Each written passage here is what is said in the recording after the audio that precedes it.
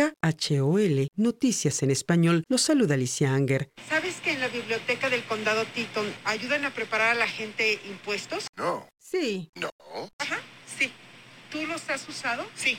Estela Pérez es una de muchos residentes de habla hispana en Jackson, quien asegura ha acudido al recinto de libros para hacer su declaración fiscal. Los uso cada año. Ahora las cosas han cambiado. Patti Rocha del Departamento de Alcance Latino en la librería del condado Teton explica las medidas que la administración ha tomado para brindar ayuda a los contribuyentes en su preparación de impuestos en medio de la crisis de salud por el COVID-19. Ahora pueden ir a la biblioteca del condado de Teton o pueden también recoger el paquete en la despensa de comida de Jackson en Glenwood. Es un paquete de impuestos, lo llenan tanto como puedan y después llaman, hacen una cita. Los martes y los miércoles es cuando tenemos traductores. Medidas que se han implementado con el propósito de proteger al público, a los trabajadores y voluntarios de cualquier contagio. Entonces, la persona va a tener que programar la cita para dejar el paquete en la biblioteca. Cuando ya tenga su cita, se hace una entrevista cortita y después el programa de Vita lo llama cuando ya esté hecha la declaración de impuestos para que la persona vaya, revise los impuestos y firme. La mayoría de los residentes latinos del condado Teton, a quienes entrevisté, aseguran conocer los servicios tributarios que brinda la biblioteca del condado. Sin embargo, también aceptan desconocer las nuevas leyes y medidas que el Servicio de Impuestos Internos ha tomado para la declaración fiscal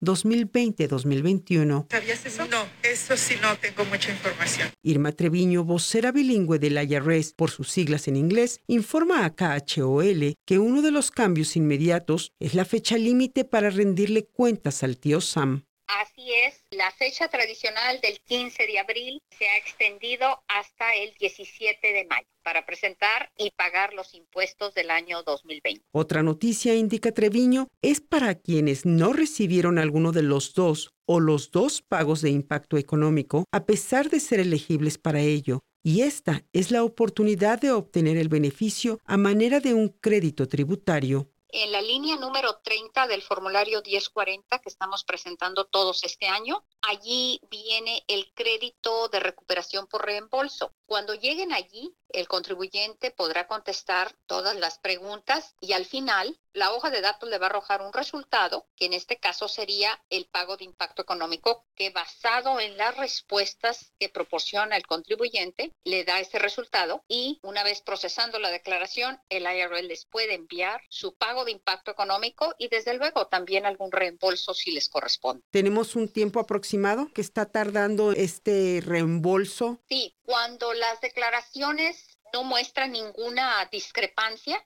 es más rápido el proceso y en menos de 21 días el IRS envía estos reembolsos a las cuentas. ¿Se debe de pagar impuestos de los No. cheques del impacto económico? No, los pagos de impacto económico es parte de los impuestos que todos hemos pagado durante años. Y debido a la pandemia, el año pasado se aprobaron dos leyes, la ley de CARES en marzo y la ley de asignaciones suplementarias en diciembre. Se enviaron el primer pago $1,200 y en diciembre mandamos ese segundo pago. Que fue de 600. Sí, pero nada de estos pagos son tributables para los contribuyentes. Es dinero que se le está regresando. Los impuestos están trabajando. Por otra parte, aunque los cheques de desempleo se tendrán que declarar, Treviño informa que de acuerdo a una nueva ley aprobada por el presidente Biden el 11 de marzo, los primeros $10,200 no estarán sujetos a impuestos. El IRS está trabajando en la implementación de esta nueva ley, así que tenemos que esperar un poco. Alicia, ya muchos contribuyentes ya presentaron estas declaraciones y la única aclaración que hace el IRS, no, por favor, no presente una declaración enmendada, no hay que confundir al sistema. Nuevas leyes y medidas que, de acuerdo a Patti Rocha, los voluntarios del programa Vita ya están preparados y entrenados con toda la información del IRS para brindar la ayuda necesaria a los contribuyentes que lo soliciten. También es una oportunidad buenísima para que toda la comunidad aproveche, vaya con una persona que sabe,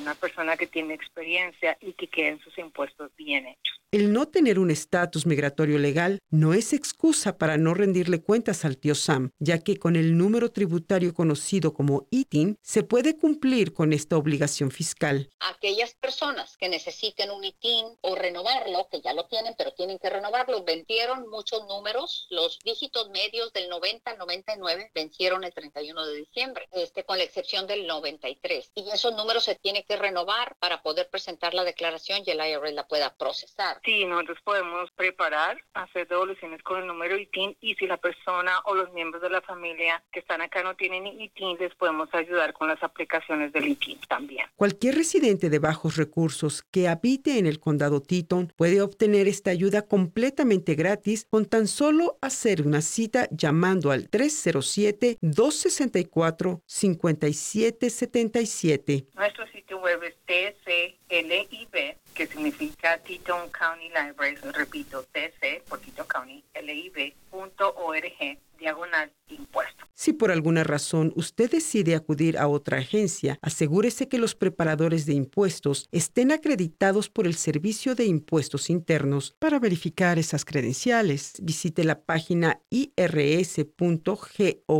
donde encontrará un directorio de preparadores de impuestos. Alicia Anger, KHOL, Noticias en Español.